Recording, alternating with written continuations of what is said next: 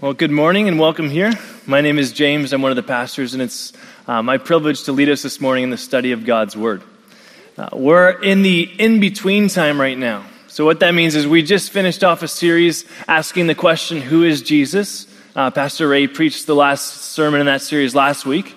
And at the beginning of April, we're going to be doing a series that takes us through Easter and looking at the purpose and vision of the church. And so we're kind of in between right now. But in the meantime, we're going to be spending some time in the book of Psalms, which is going to be really good. So if you can take your Bible, either grab one from in front of you or if you brought your own, and turn with me to Psalm chapter 8, I should say, which is found on page 450 if you're using the Bible that was in front of you. And as you turn there, let me just pray for us as we begin our time together. Father, we thank you that we can gather in this place and worship you freely. Father, we thank you that we can now come and read your word that you've given to us. Father, we thank you that your word is truth, that it's called a light to our path, and we can walk in its light in our daily lives. So would you just be with us now, Father, quiet our hearts and our minds, help us to be attentive to you, and we just pray that you be with us now by your Spirit. We pray in Jesus' name, amen. Psalm chapter 8. O Lord, our Lord, how majestic is your name in all the earth. You have set your glory above the heavens. Out of the mouth of babies and infants you have established strength because of your foes, to still the enemy and the avenger. When I look at your heavens, the work of your fingers, the moon and the stars which you have set in place, what is man that you are mindful of him, and the son of man that you care for him? Yet you have made him a little lower than the heavenly beings and crowned him with glory and honor. You have given him dominion over the works of your hands. You have put all things under his feet, all sheep and oxen and also the beasts of the fields, the birds of the heavens and the fish of the sea, whatever passes along the paths of the sea. O Lord, our Lord, how majestic is your name in all of the earth. There's a game that I've played sometimes that I don't really like very much. The game is called Taboo. And if you like this game, I'm not trying to be offensive, but I just don't enjoy this game very much. How the game works is this. Each contestant is given a number of cards with a word on the top of them. And your job is, once you see this card, you're to describe the word at the top of the card to the people on your team. If the people on your team guess the word correctly, your team gets a point.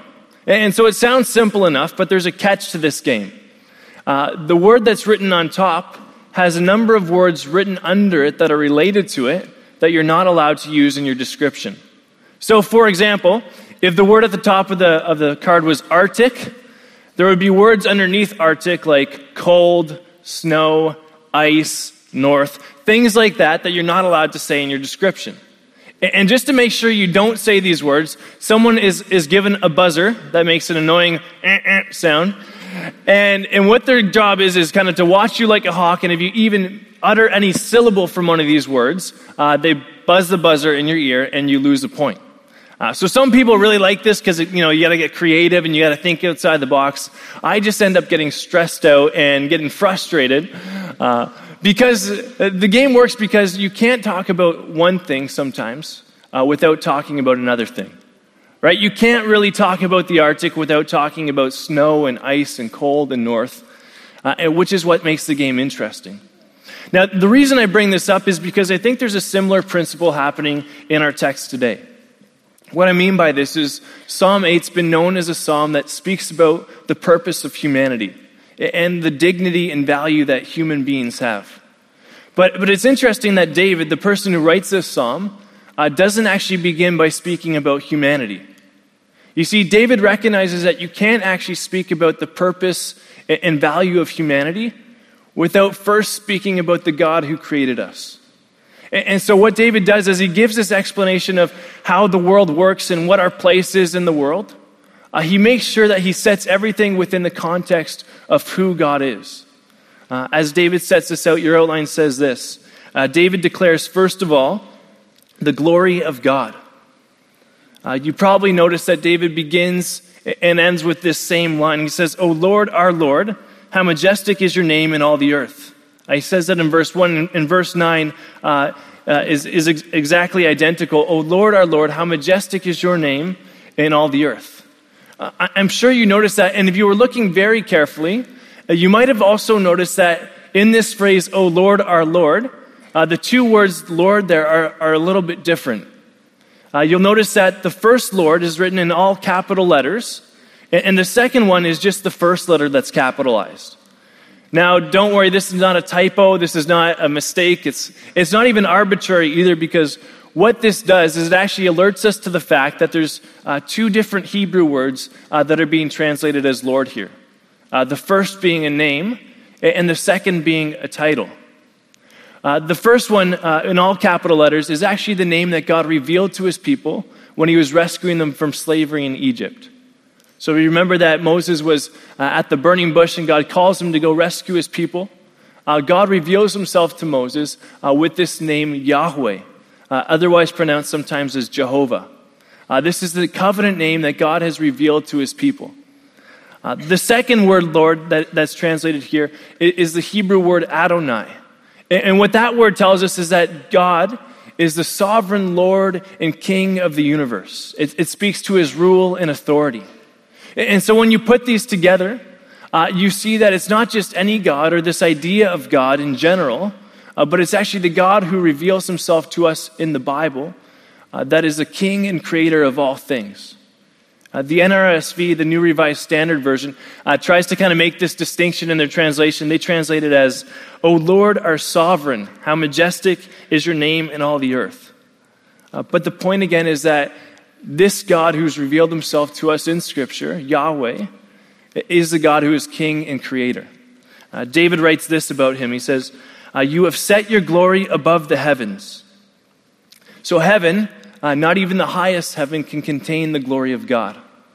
There's a Bible teacher named James Montgomery Boyce who's written a commentary on the book of Psalms, and he says this, which I love. He says, although creation expresses his glory, revealing his existence, wisdom, and great power, as well as other attributes, it is only a partial revelation of the surpassingly greater God who stands behind it. If God has set his glory above the heavens, it is certain that nothing under heaven can praise him adequately. That last line there, that nothing under heaven can praise him adequately, what that's basically saying is that there's never a point at which creation, offering all the praises that it can to God, would ever get to a point where God would say, that's enough praise, you've given me all the praise I deserve. Right? There's a sense in which, as creation, we can never praise God to the degree that he's worth. We can never adequately praise God. And yet the incredible thing is that God actually allows us still to offer praise to him, as insignificant as it is. We read this in verse 2. Out of the mouths of babies and infants you have established strength because of your foes, to still the enemy and the avenger. Now this is a bit of a curious phrase, and some people have taken it different ways. But what I think is going on here is David's just repeating this biblical theme of weakness turned to strength. This idea that God can use weak and insignificant people and things to accomplish his purposes. You'll remember in 1 Corinthians 1, verse 27, Paul writes this about God. He says, he has chosen that which is foolish and weak in the eyes of the world to put to shame the wise and that which is strong. See, the idea is that God is so powerful that he can even use weak and insignificant things to accomplish his purposes and to proclaim his glory in the world in such a way that that glory will never be overcome. And so the picture that we see here is a simple but profound picture. It's that the God of the Bible is the creator and king of the universe, the one who deserves all our glory, all our praise, who stands over all things.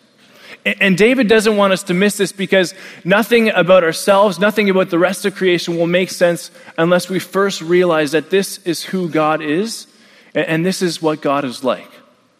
And so having established this and having made this crystal clear, David moves on to speak about humanity. And it's not immediately flattering for us. David declares this, second of all, the insignificance of humanity. Verse 3, when I look at your heavens, the work of your fingers, the moon and the stars which you have set in place, what is man that you are mindful of him, and the son of man that you care for him? See, what David's saying here is he says, there's times when I look into the heavens. He mentions the moon and the stars, not the sun, which probably should make us think of the night sky. And David says, when I look at the heavens, sometimes I'm just struck by how small and insignificant I am.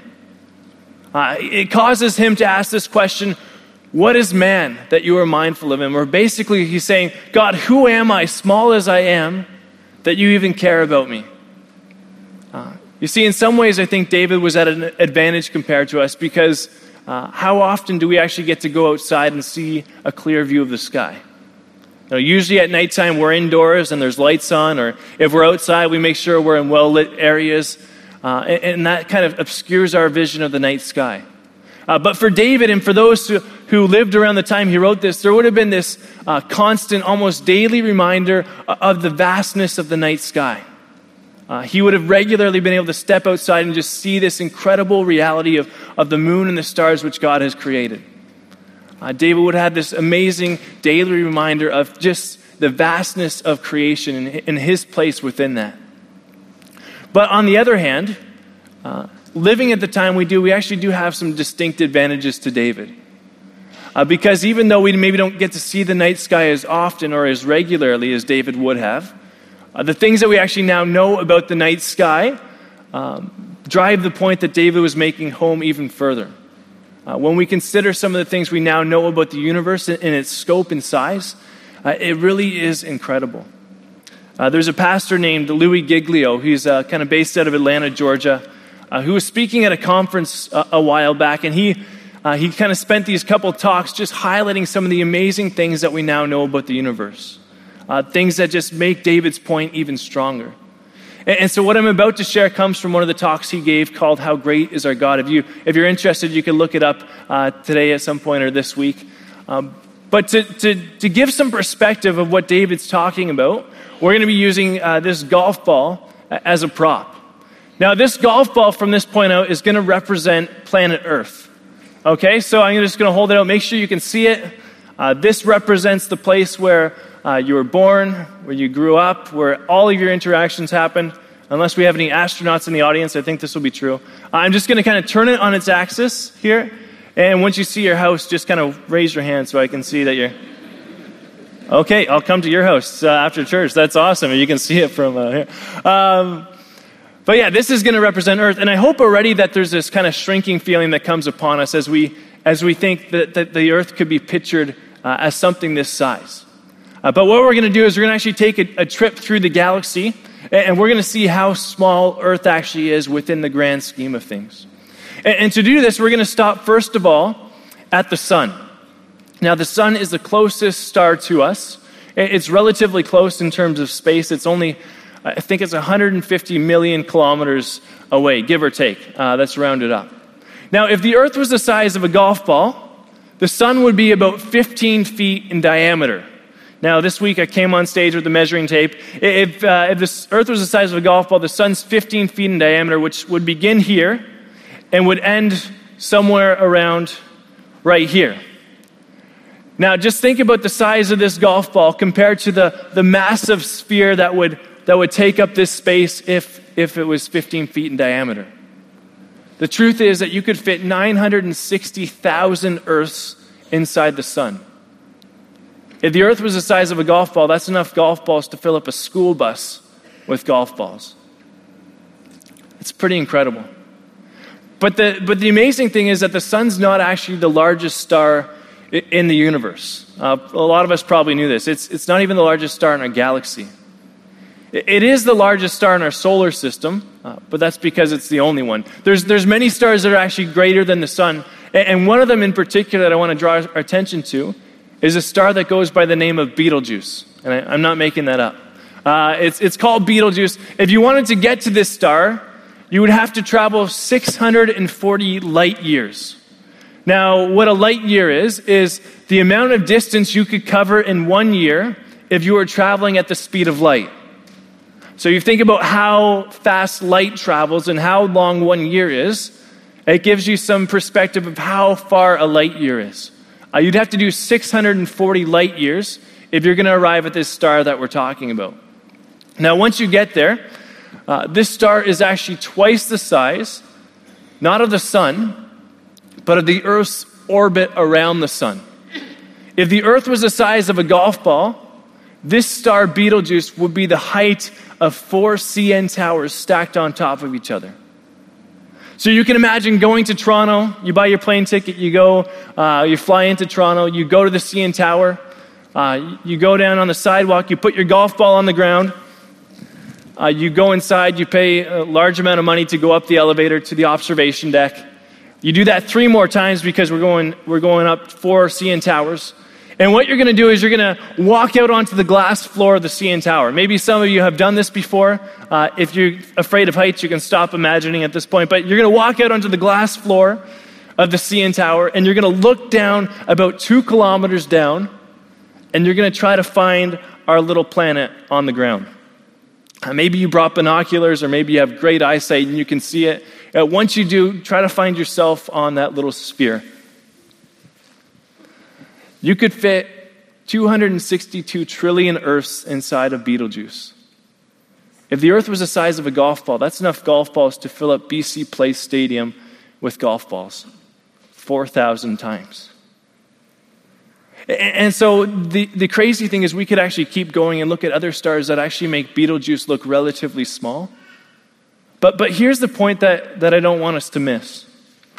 There's this shrinking feeling that comes over us when we realize how small a space our planet takes up within the grand scheme of all that God has created.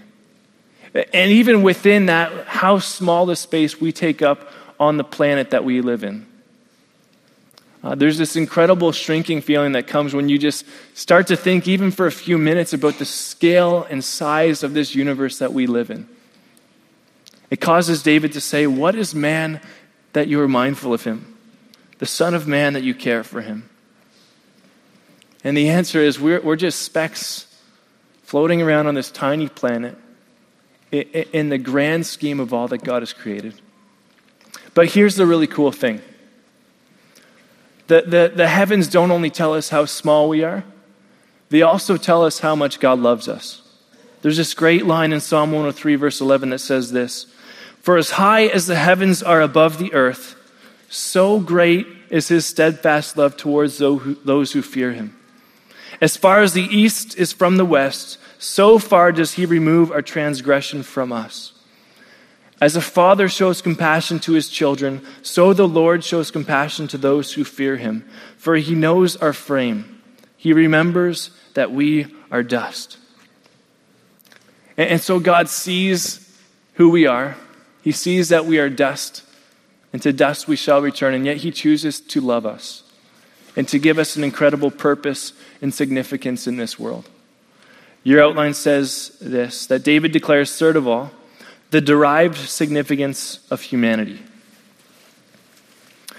Verse 4, "What is man that you are mindful of him, and the Son of Man that you care for him? Yet you have made him a little lower than the heavenly beings and crowned him with glory and honor. You have given him dominion over the works of your hands and put all things under his feet. All sheep and oxen and also the beasts of the field, the birds of the heavens and the fish of the sea, whatever passes along the paths of the sea." So again, we see this incredible reality that although small and insignificant in the grand scheme of things, God has chosen to give humanity this awesome role and purpose within creation. The word derived, if you were wondering, means obtained from another source. And that's why we use it here, because the significance that we have is obtained from another source. It doesn't come from anything about us and how special we are. It comes just simply from the grace of God, something that he's given to us that we didn't deserve. It's derived from another source, but it's still incredible nonetheless. If we look at some of the language used to describe humanity, it's pretty staggering. It says that they are a little lower than the heavenly beings. The word that's translated as heavenly beings is actually the word Elohim. Now, some of you might recognize that word. It might sound a bit familiar because Elohim is often translated as God with a capital G in the Old Testament. So in other words, this word is often used to describe God, the God who reveals himself to us in the Bible.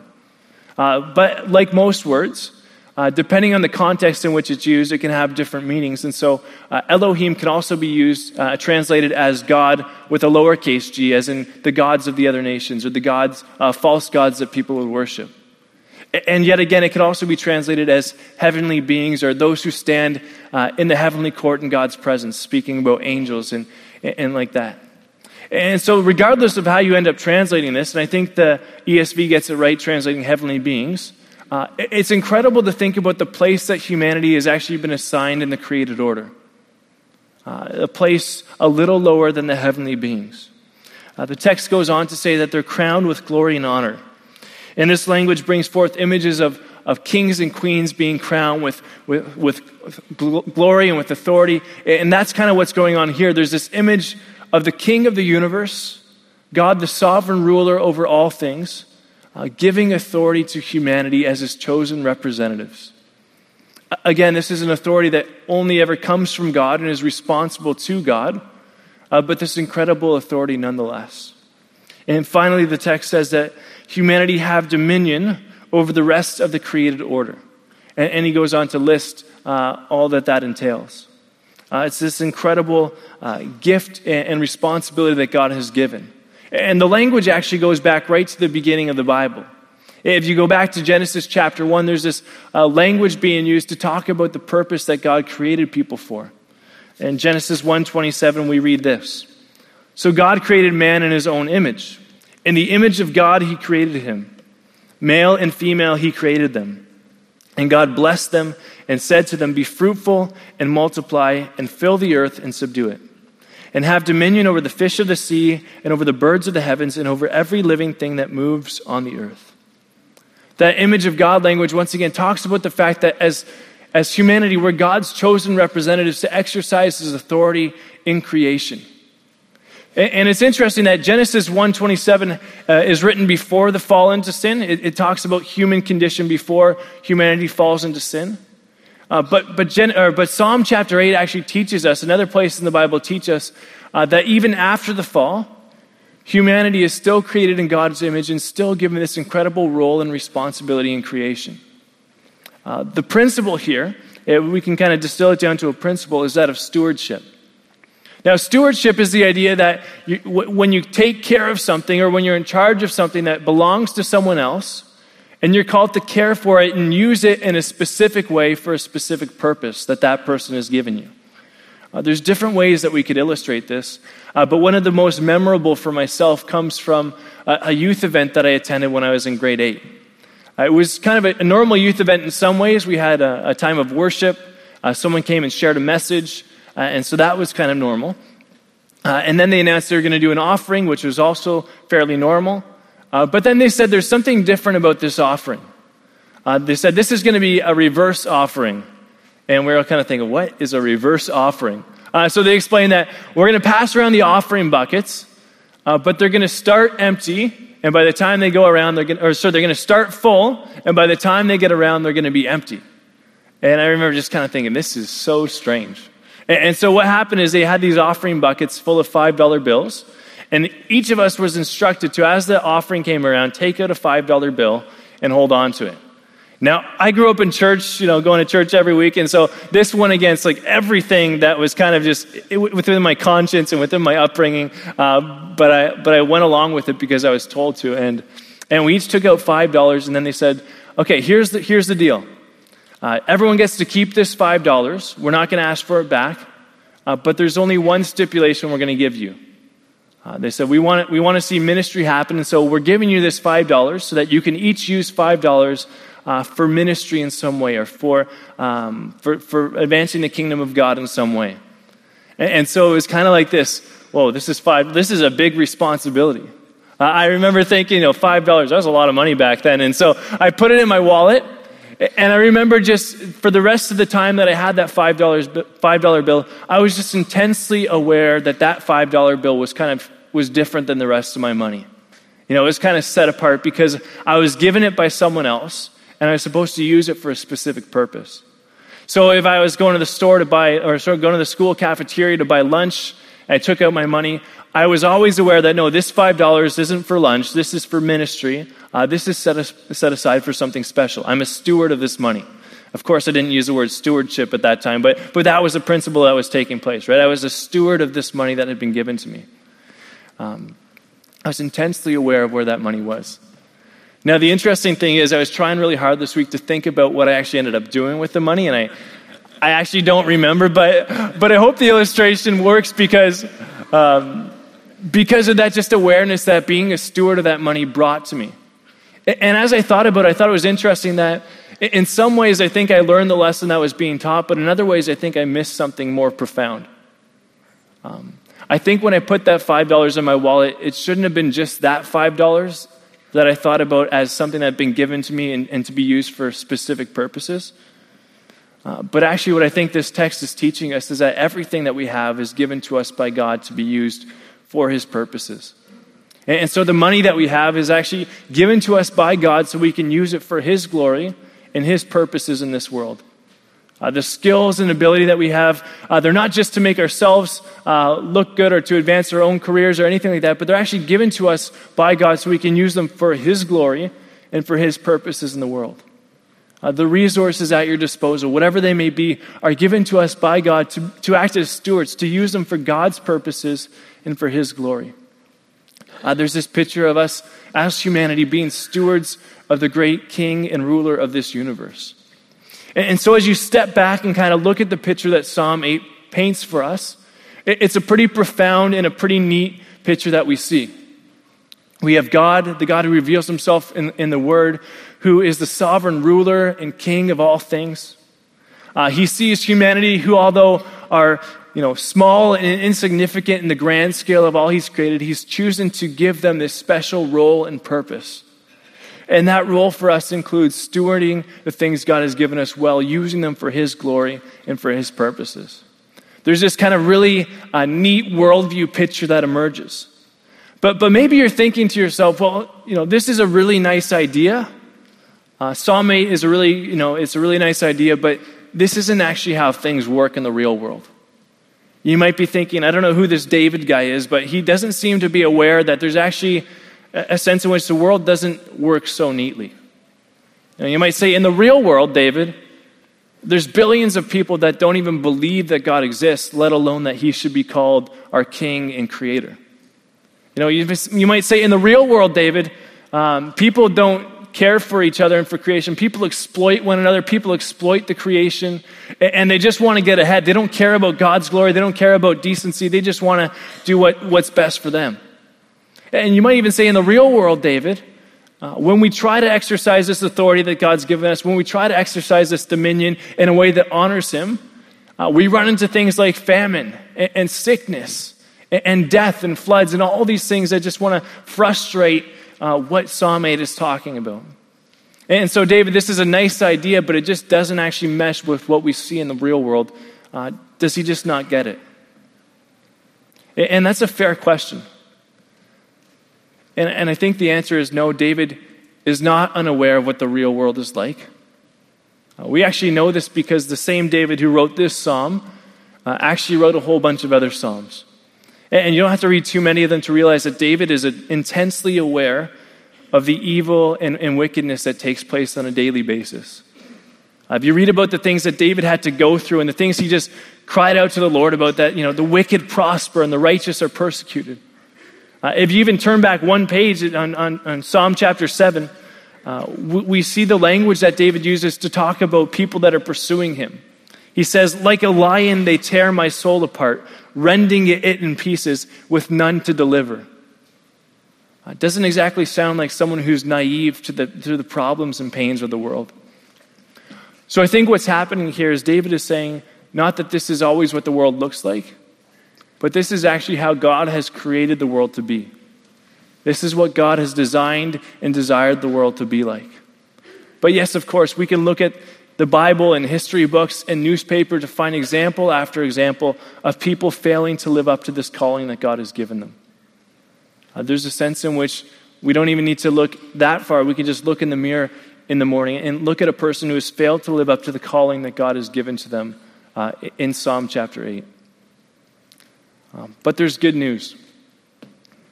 There's one person who actually lived up to this. Jesus Christ was fully God, became fully human, and lived among us, lived this perfect life, died a sinless death for sinners so that we may have new life. And when Jesus died on the cross, his death and resurrection meant for us that one day Psalm 8 will once again become a reality, and even more so in the new heavens and the new earth.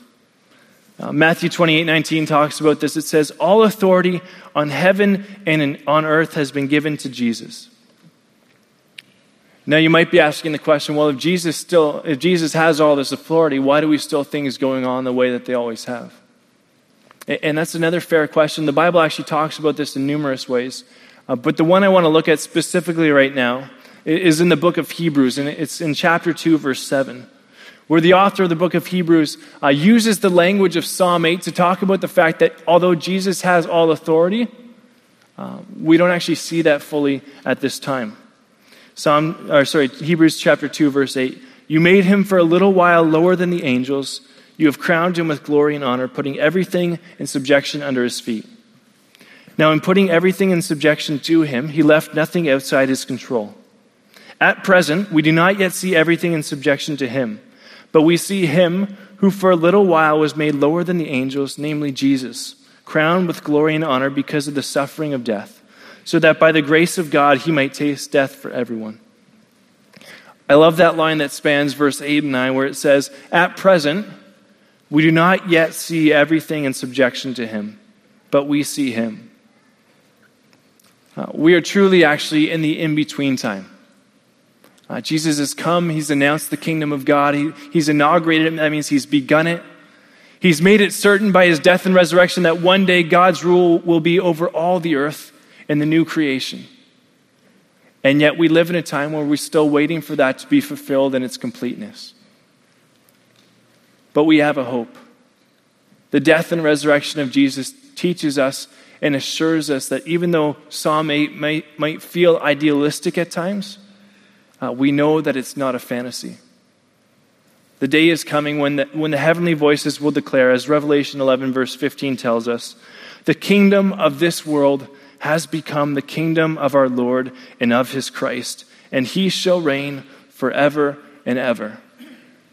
And so as you look at Revelation, you start to see all these pieces put into place that Psalm 8 kind of anticipates and looks forward to. There's God reigning over all creation, all this new creation, and all the world knowing about it. Jesus sitting on the throne, ruling and reigning, and we actually learn that those who have been washed clean by the blood of Jesus Christ, those who have been forgiven and put their faith in Jesus, will actually reign with him in this new heavens and new earth.